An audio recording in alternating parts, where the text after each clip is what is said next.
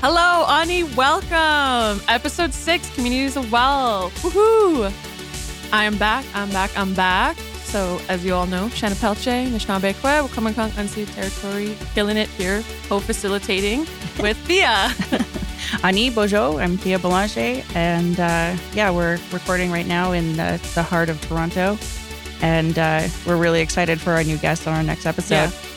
Yeah. So if you could introduce yourself, Jermaine, please. Hey, Ani Boujou. I'm Jermaine Henry. I'm just excited to be here. Yeah, so tell us a little bit about yourself. You're a musician, you're a powerful speaker, you have your own brand. Yeah, tell us some of the hot takes. For sure. So, it's so interesting. Jermaine Henry is the brand. And it's funny. Recently, someone said to me, we're at a hip hop healing. I have this hip hop healing initiative we started. And one of it is like alter egos. And they're like, oh, what's your rap name or whatever? I'm like, it's Jermaine Henry. Because the government name is really the fake name. It's not my real name. My spirit is like unnamed so far. But I named my company JermaineHenry.ca, and the CA stands for Change Agency. So I'm a consultant, I'm a coach, I'm an MC, facilitator. And for me, it's how do we create braver spaces so we can have meaningful change happen in the world? And my definition of braver, it's an acronym: bold, real, accountable, vulnerable, expressive relations. So yeah, that's kind of my thing. It's like hip hop and philanthropy. Wow. Yeah.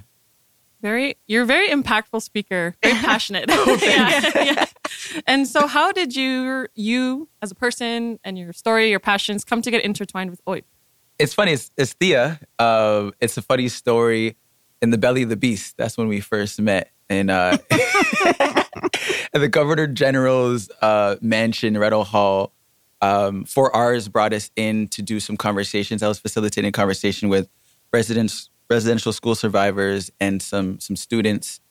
And yeah, I just remember walking into Red Hall and seeing all these pictures, all these colonizers, and like the cognitive dissonance was ridiculous. Gold walls. Yeah. It's like, huh? And I'm like, we're supposed to have what conversation? With who? Bizarre. It was very bizarre. And they had also like a press conference, whatnot, around the TRC 94 calls to action. And yeah, I remember Thea was there. And then after, which is cool, we're in a hotel right now. After we're chilling in the hotel, and that's when we got to link up and some medicinal type activities. It was really cool.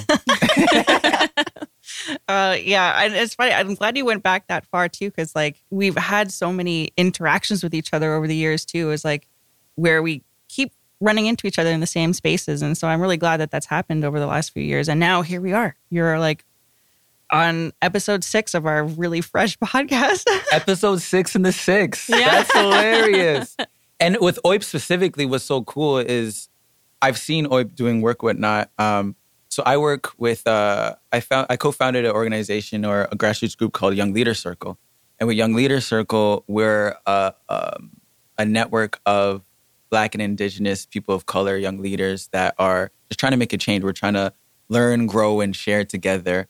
So through those projects, through like Cece, she's what kind of introduced us to OIP because we're doing a showcase. So there's so many different initiatives I'm doing, but we had the Young Leaders Circle, and then out of the Young Leaders Circle, we created a arts collective, I Believe Dreamers. So I have a book that I did in 2019 called I Believe Dreams, a vision guide.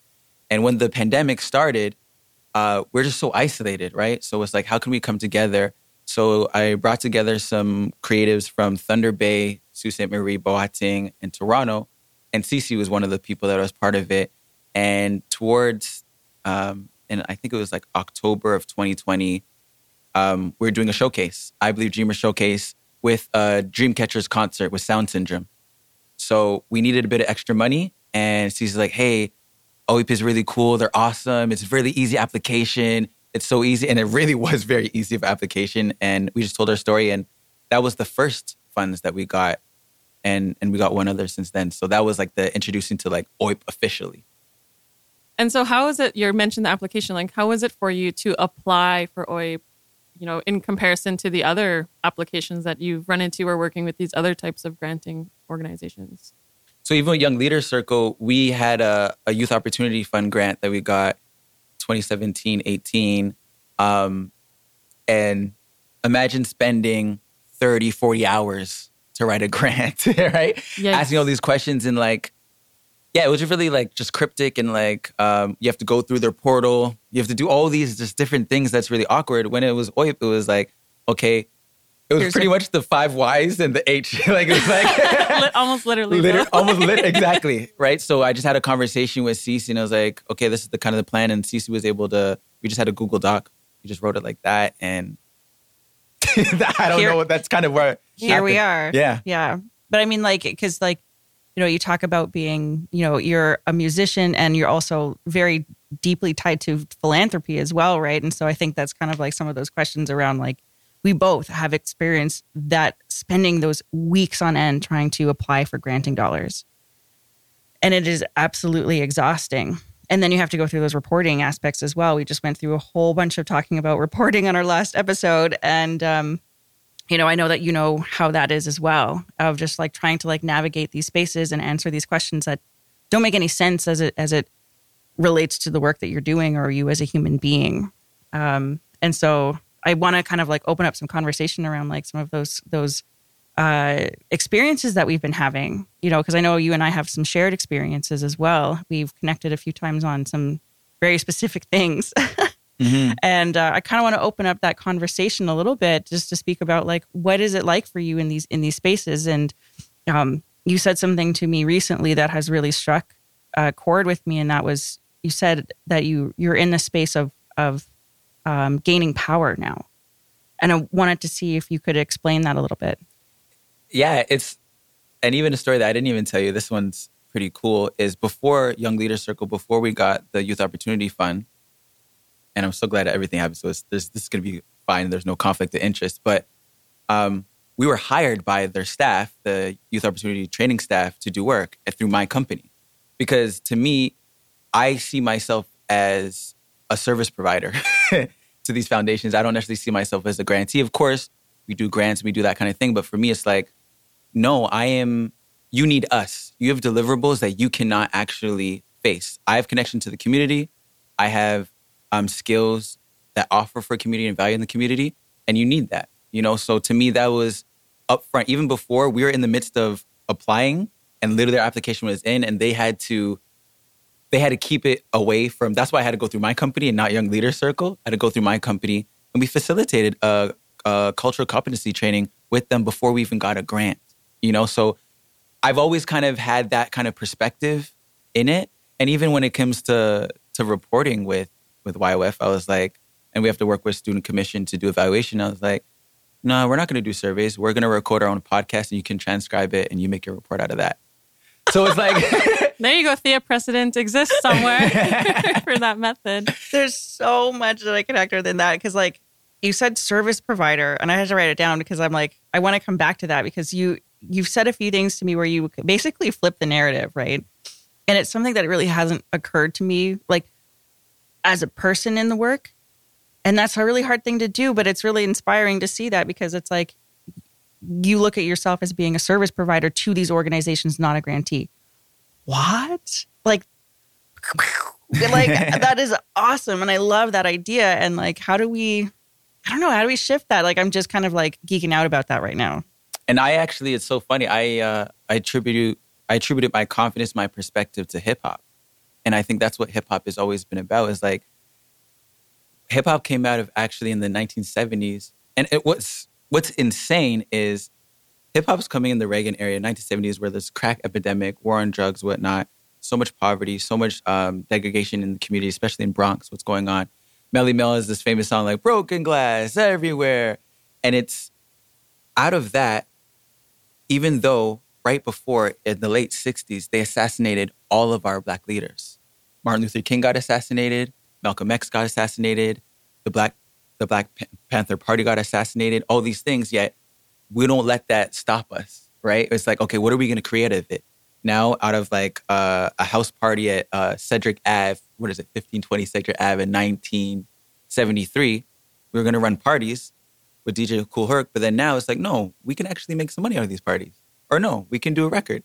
Now, hip-hop is a multi-billion-dollar industry, and it's the most influential thing on the planet right now because we don't see ourselves as the victims. We see ourselves as empowering, right? It's like hip hop is all about shifting your narrative. You know, it's an intelligent movement. And I think I'm kind of bringing that into philanthropy, you know, in a way. And hopefully that people can pick that up and be inspired so they can see themselves and see how they can recreate their own narrative and community to create more well-being and wealth, you know, and that kind of thing. So yeah, that's why I attribute shifting that perspective to like the narrative is through the arts and hip hop. Mm-hmm. And so, you know, hearing this, it's incredible the stance that you have now and the perspective you have now. Have you always held this perspective and had this bravery, or did that have to develop like this pushback against the types of things that these, you know, organizations are asking of you because they're the powerful one, and you know what, you should be grateful that they're giving you this money. Like, was that a journey for you, being like, oh yes, please, and then being, actually, you know what? Let's flip the script. Yeah. Because I think, you know, people are going to hear you as such a powerful person, but that, you know, leaders develop over time. Yeah. It takes time. Where did you start and how did that process? Definitely been that shy guy for sure. For sure. I think like, and also I couldn't speak like this. I've always, to tell you the truth, I've had the thoughts maybe, but I definitely didn't have the voice.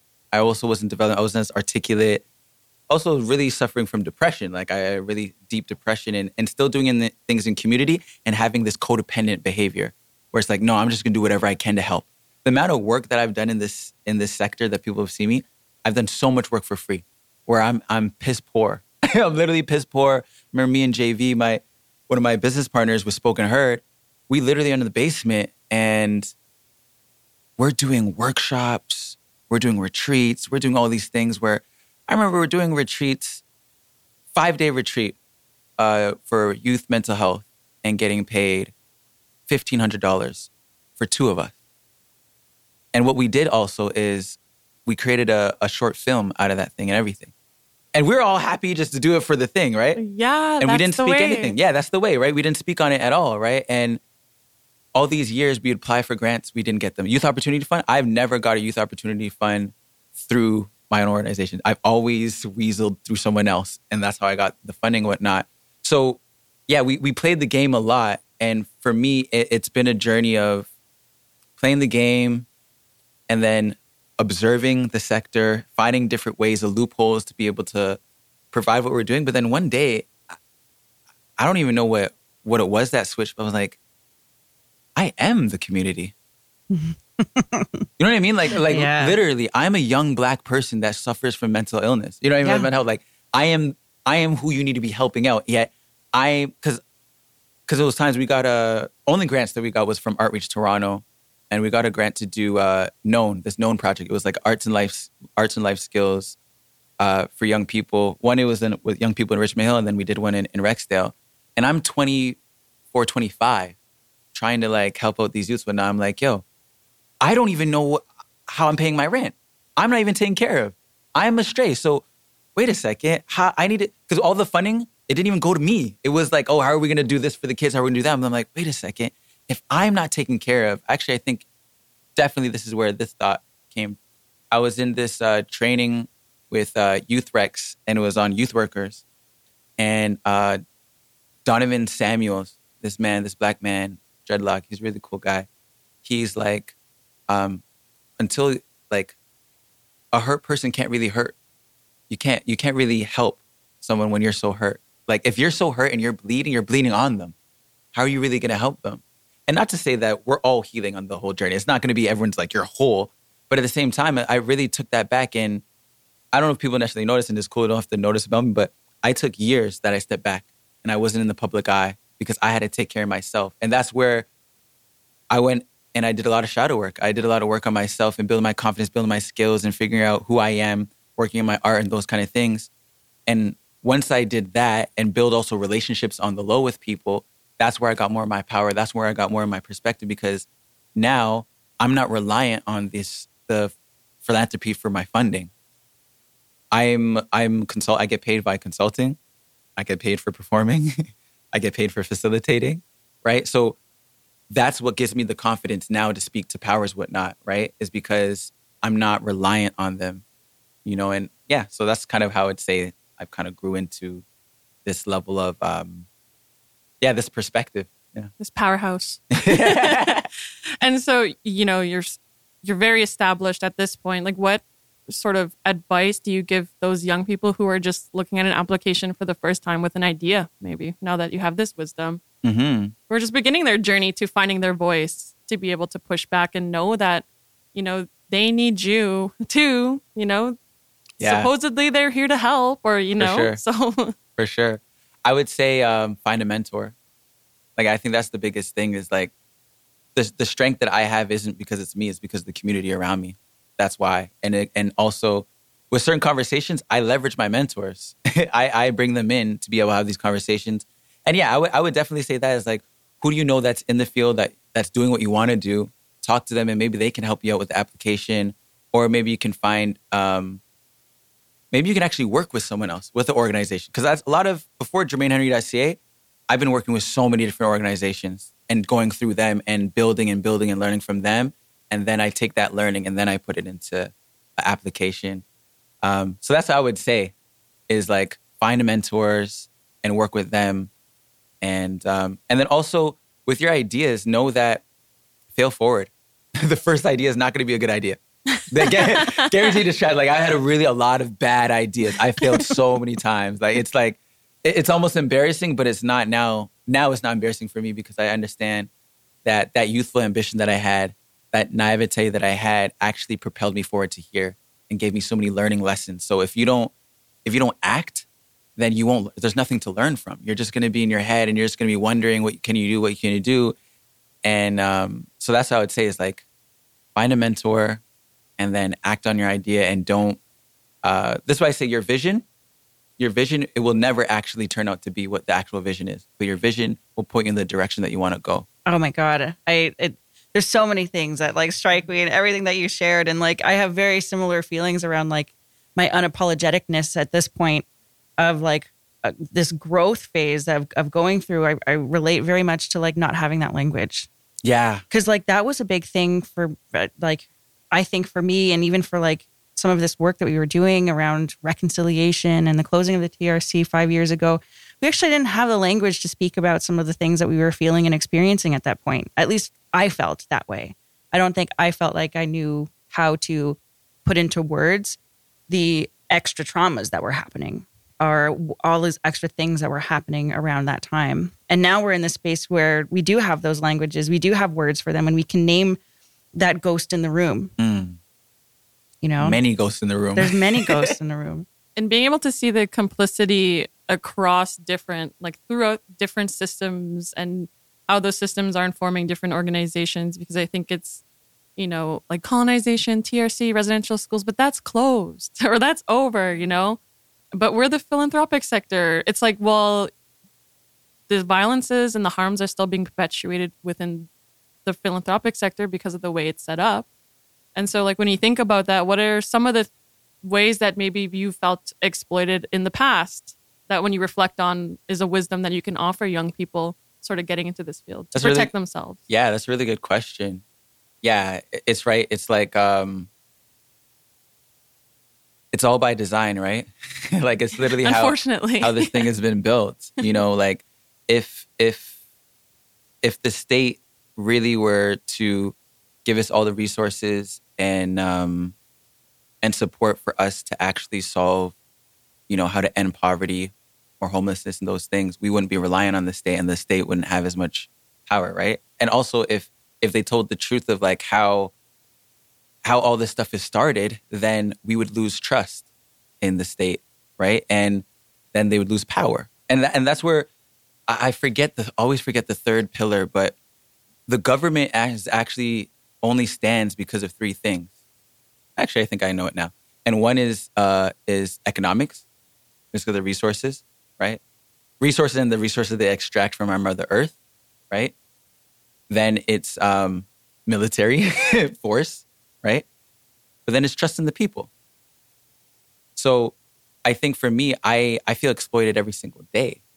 like every single day. And then when it comes more specifically to like the philanthropic sector is over and over, I could see it now. Like I'm a pretty it's easy for me to be the poster boy of things, right? It's like, I'm very charismatic. You know, I have my dreadlocks. I have like, you know, a nice little smile, charismatic, that kind of thing, right? I'm like, like checking off the list. Yeah. Checking off the list. So it's easy to use my image. You want to use my image. So there's been organizations and foundations that literally use my image for their profit, and they may not even let me know. Like I remember one organization, I went and I performed for them at an event, and I knew it was videotaped and it was taking pictures, whatnot, and I thought that it was going to be used for like a recap. You know, they have like a highlight video or something like that. And they did use that. And this is like in 2017. And then just like last year, I'm on LinkedIn. You know, I'm on LinkedIn and I see something pop up. And it's literally like a pop-up grant for mental health and racial equity. And I see my face. Literally, I'm the only person with mic in hand. And this is $5,000, $5,000 to go this. And mind you, this same organization, I helped work with them before. Like, oh, it's such great work. I love what you're doing, da-da-da-da.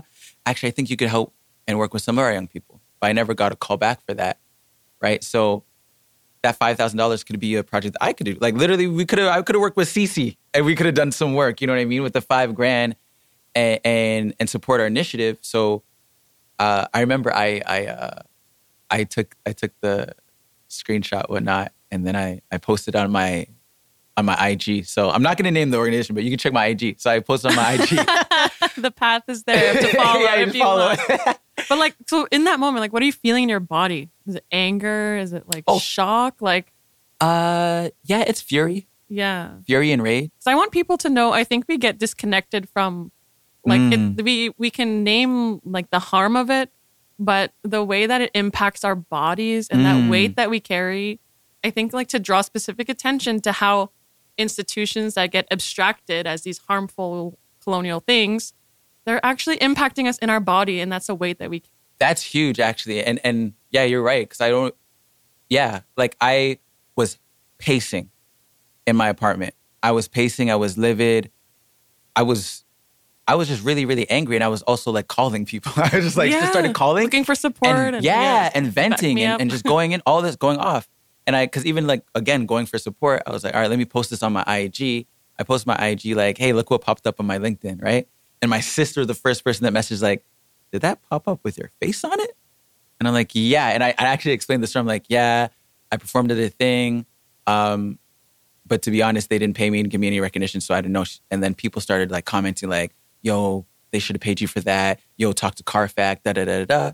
And then when I looked at my insights, it was like over 67 reshares. And my network is Black, Indigenous people of color that's there. So they're very demographic that they're looking to reach out.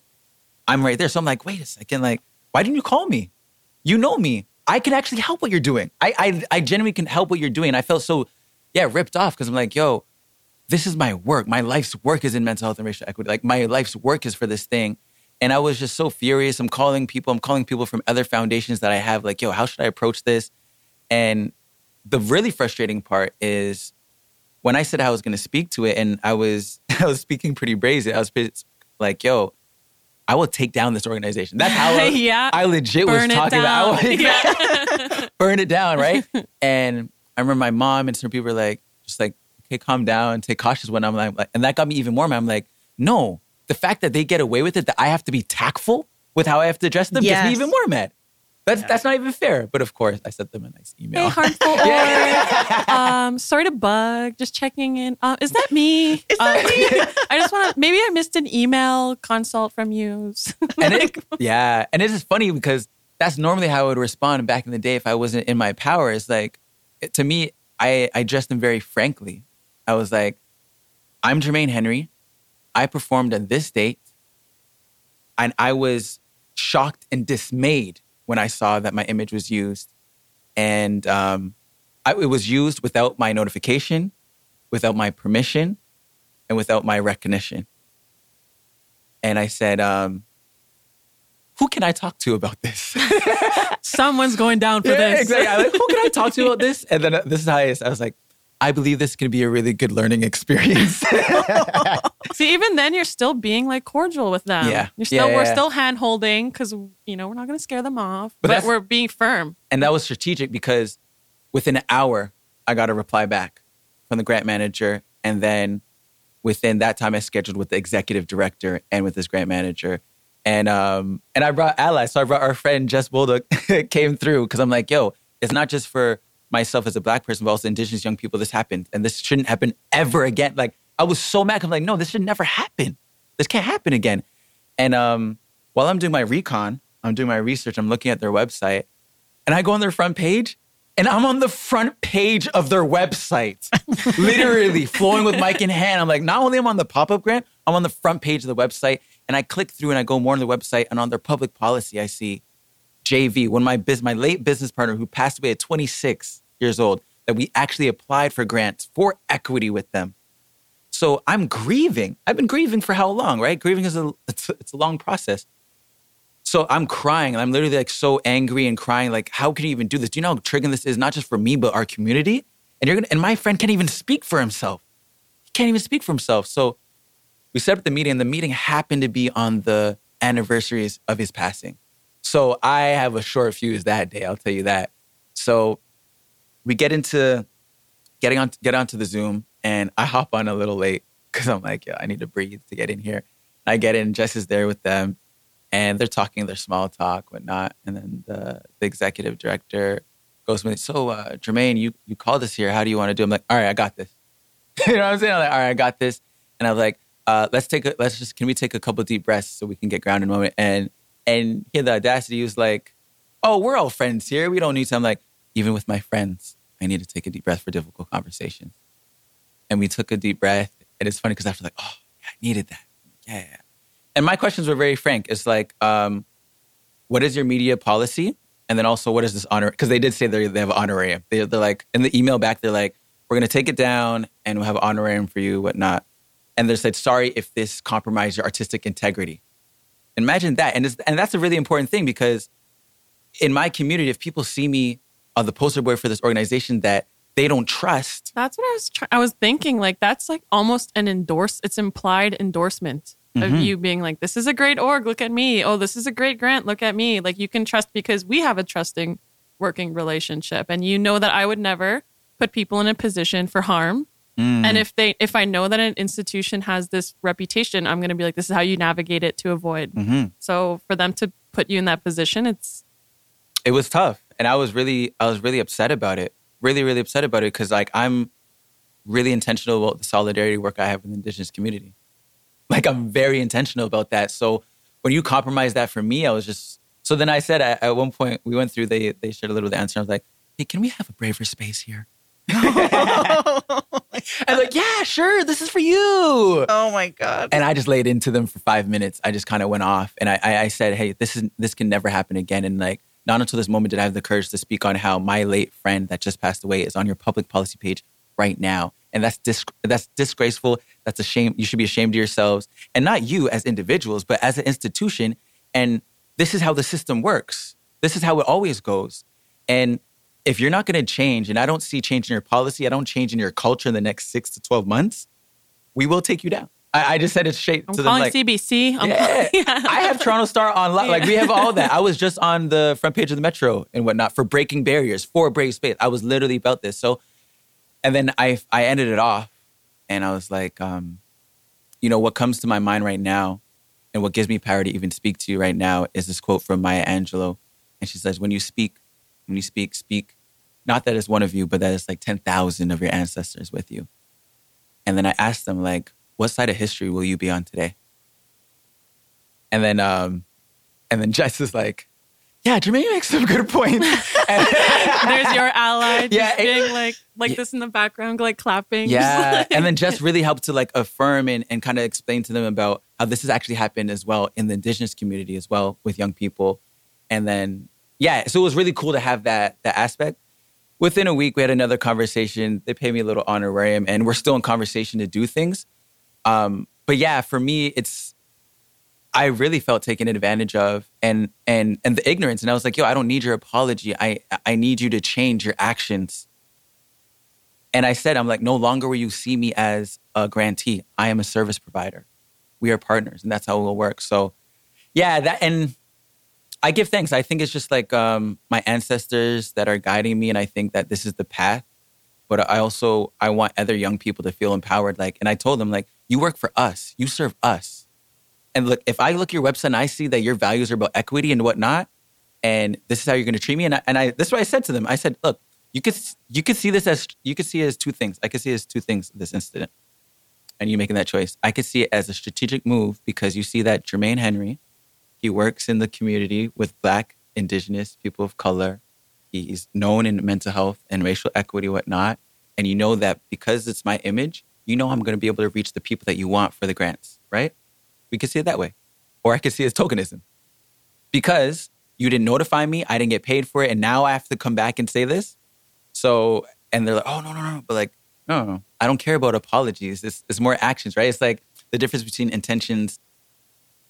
Just don't do it again. Like, don't do it. But we're past, I didn't mean to do that. Yeah. Everybody should, at this point, know better. You know, like, there isn't really an excuse. There's not an excuse for what happened. Mm-hmm. You know? And also, like, there's not an excuse. And also, oh, man, y'all are really getting me into, like, just be free. Is like, I think it's incompetence. Because if you actually want to move forward in this work and community and you actually want to make impact, there was opportunity there. You can build relationships. You can check, I wonder what's going on with Jermaine. I wonder what he's into now. And when you're trying to get media consent, you can actually call people and build and know what they're up to. And then maybe now there's more work we can do together. But they lost that opportunity in that moment, you know? So, yeah, and I know we have those experiences where, like, people will take our ideas and run with it and those kind of things. And to me now, oh, man, I have so many stories. I take screenshots. I have evidence of all this stuff now. Because I don't care about legal. Even if you're in the legal right, morally and ethically, you're wrong. And I think that's the one thing I would say about philanthropy in our sector and just our world. But there's no morals. Like, the moral compass and the ethics are not there. We're poor in morals. We're poor in spirit. And that's where they need more wealth. That's where there needs to be more support, is like, how are you learning how to be more dignified and have dignity for people and respect and build. Wow. There's, like, thank you for sharing that story, because that was really something that, like,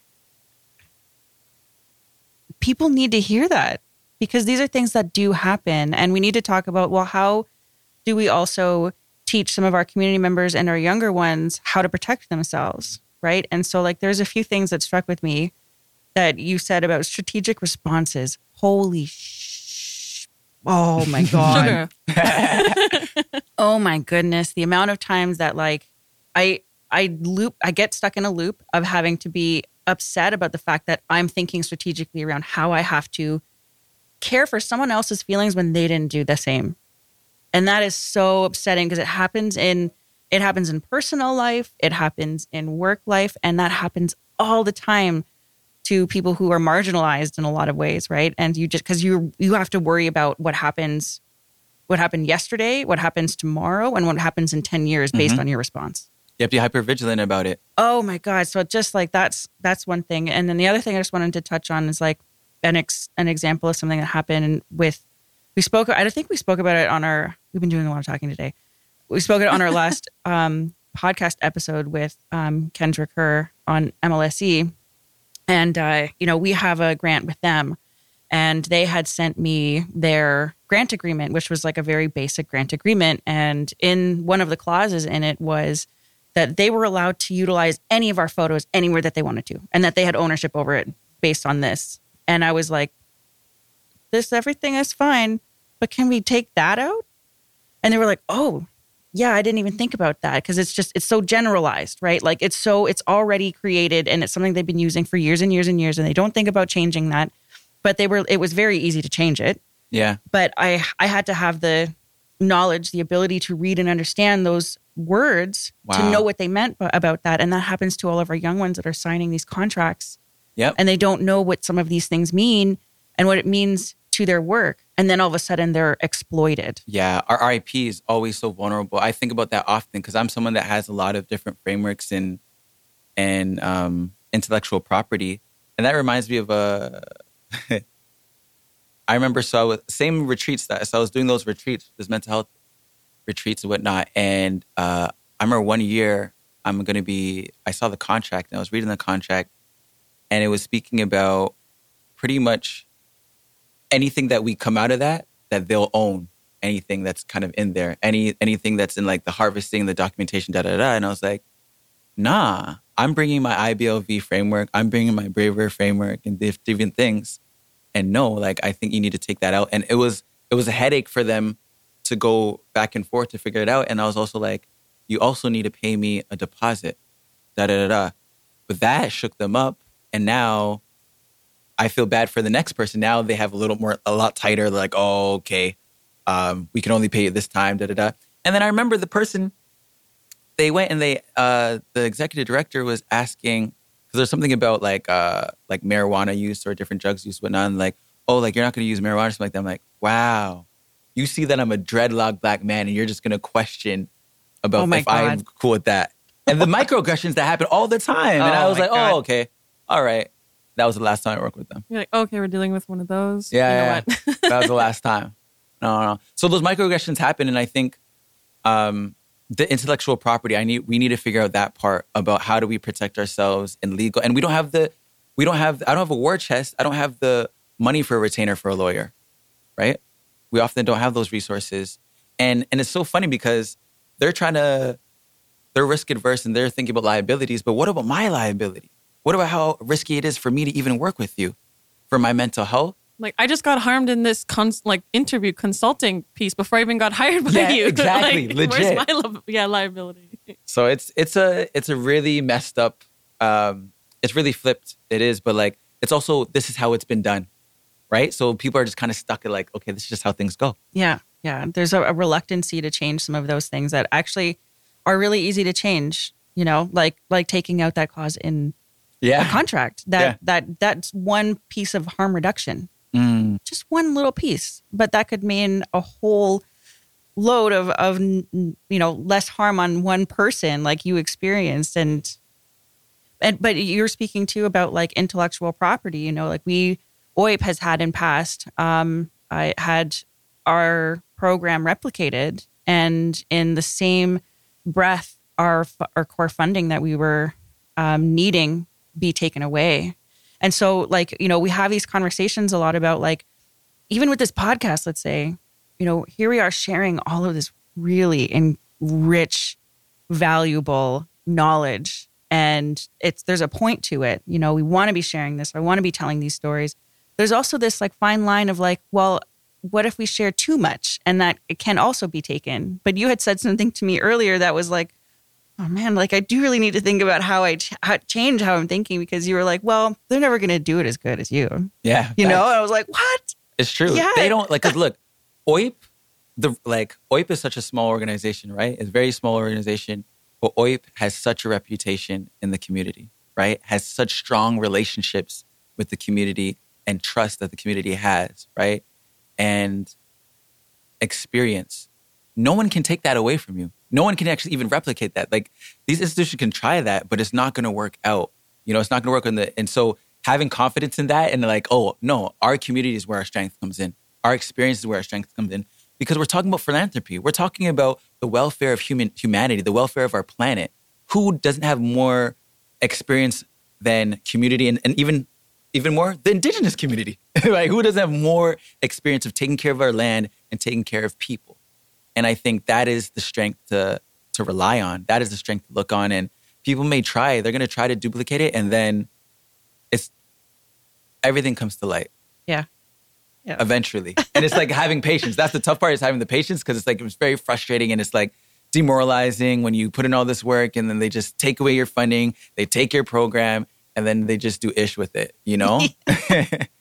Yeah. It's like, I have so many like thoughts running through my head about it too. And it's like, I find it really, within sort of my own leadership role in some of these things, is like, if someone came for one of the youth that I serve, I would turn into the Hulk, right? Yeah. But Tia Bear. Yeah. But then if they come for me, I like, for whatever reason, I'm not thinking about protecting myself in that space or having confidence. And so I think that's something that I see happen a lot with people who are in leadership roles, BIPOC people who are in leadership roles, of like, you will become this monster to take care of and protect your community members. But for whatever reason, we don't do the same thing for ourselves. You want to know the reason? Why? It's kind of sad. Don't. No. no. Tell me. It's trauma. Right? It's like, and when it's serious, it's trauma because it's a trauma response. It's like if we saw someone else, our trauma response to be codependent and us to fix them. We're going to fix them and disregard ourselves and neglect ourselves because we're not worthy of that, right? And it's like, I know it's emotional, like, and it's tough because why I had to go back? Why I literally had to go back and literally leave the sector for a while and just take care of myself. I still was working, but just not publicly. Because I've had to do a lot of trauma work. I had to really, in my body, get this shit out of my body. I don't know if I'm supposed to swear, but... Yeah, swears are good. I just said fuck. But you have to like literally like deep therapy, deep out of my body. Like I did my whole tour, one of my projects was called PTSD. Past Struggles Deciphered was what it was. And I went around to Thunder Bay, Winnipeg, Sault Ste. Marie, and I was doing my hip hop a bit, as well as I was having conversations about community healing and community, having a vision for your community. Because that's what it is to me. It's like we have to be in deep healing. We need to be in deep processing, deep purging of all of this fucked up shit that's in us and reconcile that, hey, we've been mistreated over and over and over for centuries. Of course we're going to have a trauma response. Of course we're going to act like this. Like, it's like we have to survive, right? And the hardest part is we're that generation where we have to do the trauma work for the previous generation and our next generation. We have it's like tough. It's like we have to, as leaders, so that my nieces and nephews, that they can thrive. You know what I mean? Like my mom, my grandparents, they got to survive. I have the ability to live, but I need my nieces and nephews to thrive, you know? And what sucks is that it takes so much sacrifice and it takes that we have to be the bigger person. And it's not fair. It gets me really, like the reason why I was so depressed, I realized after therapy is because I was suppressing a lot of my emotions. I was so angry, but because I'm in such a vulnerable position, I can't express my anger. Now I have a little more opportunity because I have more stability that I can actually express that anger, because that anger is important to have that out. It's valid. You're worthy to have that, right? And so I think that's what it is. I think that's what, as leaders, we don't have the space to even deal with our trauma because we're just working on these people or we're just working and supporting other people. But I think the bravest thing a leader can do is step back and take care of themselves. Yes, Thea, take those days off and stop replying to emails when you're up. Do not disturb. Yeah. Airplane mode. I'm like listening to him and I'm like, like looking at her like, she's giving the eye. And I hear you. But also the other thing too, I think it's Jess is a person who I lean on as well. And I ended up having to call her in like complete crisis like a couple weeks ago. She was like, okay, we're going to figure this out. And I was like, thank you for even just saying that. Cause like sometimes you even just need that reassurance of like, just path forward here. Honestly, big up to Jess. We have to really give Jess needs another award or something. Cause honestly, like. Agreed. It makes me emotional even just thinking about her. Yeah. Yeah. I'm with you there. Yeah, I think, the ones who are walking the path above, ahead of us, but then the ones who are walking side by side in arms with us, it's like, we're doing this together. And like this podcast, this is like oral storytelling, Legit. like oral history. Legit. This is the way that it was done. And this is the way that our truth is going to get out there and it's going to be permanent. Exactly. Imagine that. Yeah. Imagine that. There's no way that this can be erased. As soon as you press the upload, there's no way this will be erased. Oh, it's also terrifying. Huh? Yeah, it's terrifying for sure. No, and that's the scary part, but also it's like, yes, because I think this is the terrible, this is going to be scary for y'all for sure. Is that why you just keep dropping these? I'm sorry, but like we're going to live more and more. And this can be scary for all the funders. This can be scary for all of our oppressors, the state and everything. But we're getting into a very transparent world. You cannot hide anything. We're heard 24 hours a day. We're being recorded and heard on our phones and all these type of things, right? So you have to be able to live with your mistakes, learn from them, and go forward. We're not perfect. Anyone that tries to say that you're perfect and try to hold face is like, no, that's wrong. We're going to make mistakes, but what are you doing now? You know what I mean? Like, how are you repairing that? Where are you going forward? So even if I make a mistake on this, it's like, okay, I know my character. I know my values. I know what I'm about and what I'm going to do. And I think the more we can rely on our integrity and our accountability, that is our strength. That is our strength. Because that's what they don't have. They don't have integrity. They say all these things. Literally, every single strategic plan, every single mission statement is a farce. It's all a lie. They lie to us constantly. So to me, it's like, I feel so empowered. That's what we talk about power is like, I feel empowered because I know I'm about what I say. I have receipts. People know for years. And people have tried to tarnish my name. I've been blacklisted for so long. People don't call me back. It doesn't even matter to me. I'll still be doing this work. Don't hire me. I don't care. Yeah. I'll still do it. I'll find a way. Do it. Exactly. Yeah. Wow. I'm having a lot of feelings. I just have a lot of feelings. She doesn't even go here. Yeah. That's beautiful. But I'm very excited for this to be coming out and to be hearing what people have to say. And I relate to so many things that you say. And I've never told you this either, but like I do see some of the things I'm really not a parent, like around on Facebook or social media. Oh, yeah, right. Yeah. So I purposefully have stopped sharing things for the sake of just people not being able to keep tabs on me. Yeah, for sure. But I do go on and I see what other people are posting and things like that. And, you know, out of all the people who do share like words of wisdom, like those kinds of like memes or photos with like the quotes and stuff. The quotes and stuff. For whatever reason, I'm like, you post these things that relate to me very specifically in those times. And I'm like, he knows. He knows. And then I have to put my phone down. I'm like, wow. I think am I going to be okay? Like, that's so beautiful. I want to appreciate that because not a lot of people like it. Those things don't tend to speak to me. I don't really, but for whatever reason, you post things in a timely manner for me. Mm-hmm. And that has meant a lot to me. So thank you for that. Beautiful. Thank you so much. Want me to tell you the reason why? Oh my God. Another one. Because I am following you. I do know. And it's very intentional and it's actually spiritual. Anytime that I post those things, I just do it off of intuition. I do it off of spirit, and I do it off of knowing that it's going to reach the one person that it needs to. So it's not about me. Like I truly believe that it's our ancestors that are speaking to you. Like my ancestors, my spirit guides, they're all around, and they really make sure that they touch people because people in my network, what I realized, everyone that follows me are powerhouses in their own right. They're doing a lot of great work in community, and we need to be protected. And if those words of encouragement are a form of protection of your spirit, you know what I mean? Because you need to be able to hear that in those times. So it's not even me, like it's me for sure because I'm pressing click, but but yeah. So you're the vessel. Yeah, I'm the vessel, exactly. You know, and I think the more and more that we just kind of honor our ancestors and honor their spirit, that this is spiritual work, you know? And I think the spirit will move how it needs to move. And I'm trying to, as much as like, I think it's very easy for people to see jermainehenry.ca for me to, and see my like charismatic personality and think like I'm very egotistical. Like it's easy for people to see that. But to me, it's ego.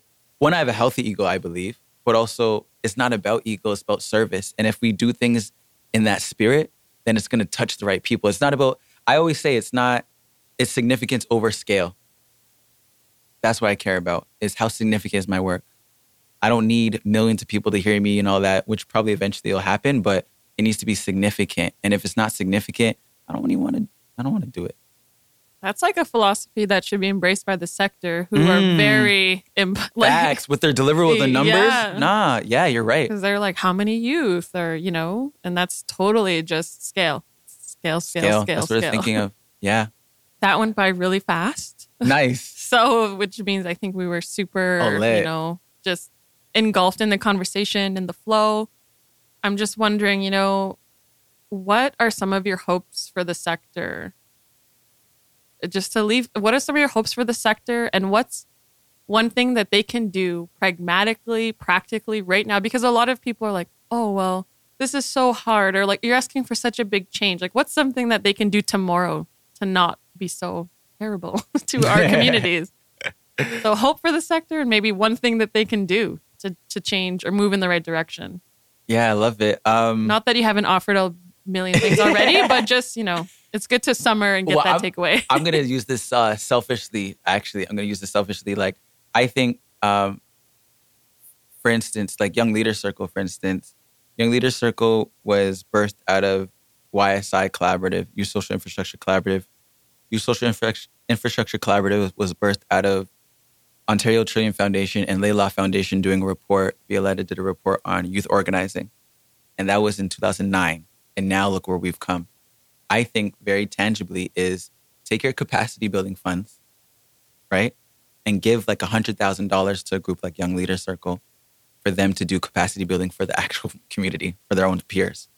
As well as for, let's say in here, like Street Voices in Toronto, there's like a media company, right? Hire them to be able to do media work in support of your grantees. Like, I just think it's like leverage our skills, but give us the resources give us the resources to do it, And that's one tangible thing that I think, and I hope, and yeah, I think that's the hope. The hope is like that the grassroots is more involved in the decision making and in the delivery of our work. Like in the middle, in the process. So we're not just receiving at the end, but, creating that, that community that's benefiting in all sorts of ways, not just getting funds to do an event or doing, something. But yeah, I've like getting them embedded within the structure itself so that they can benefit financially and have some stability. Exactly. And I guess if we're talking about like the bigwigs and those folks, it's, and really, because one conversation that I'm in right now is around non-qualified donees, which is a trash name. CRA, change that, please. That's really like tough. But yeah, how to be able to figure out how can we get direct money from these foundations straight to grassroots. And you can do that. Research it. Do your research. Talk to people like Layla. They've done some stuff around that. Talk to Inspirit Foundation. They're doing some really great work. The Foundation for Black Communities doing incredible work. Sorry, I know we got to go. But what they are doing is incredible. They literally got a $1.2 million capital transfer straight from Layla to our Black Foundation. Also did that with Inspirit. We need more of that. Just give us money. Yeah. Just give our foundations millions of dollars. Yeah, that's one, I guess not simple, but that's one tangible thing that they can do.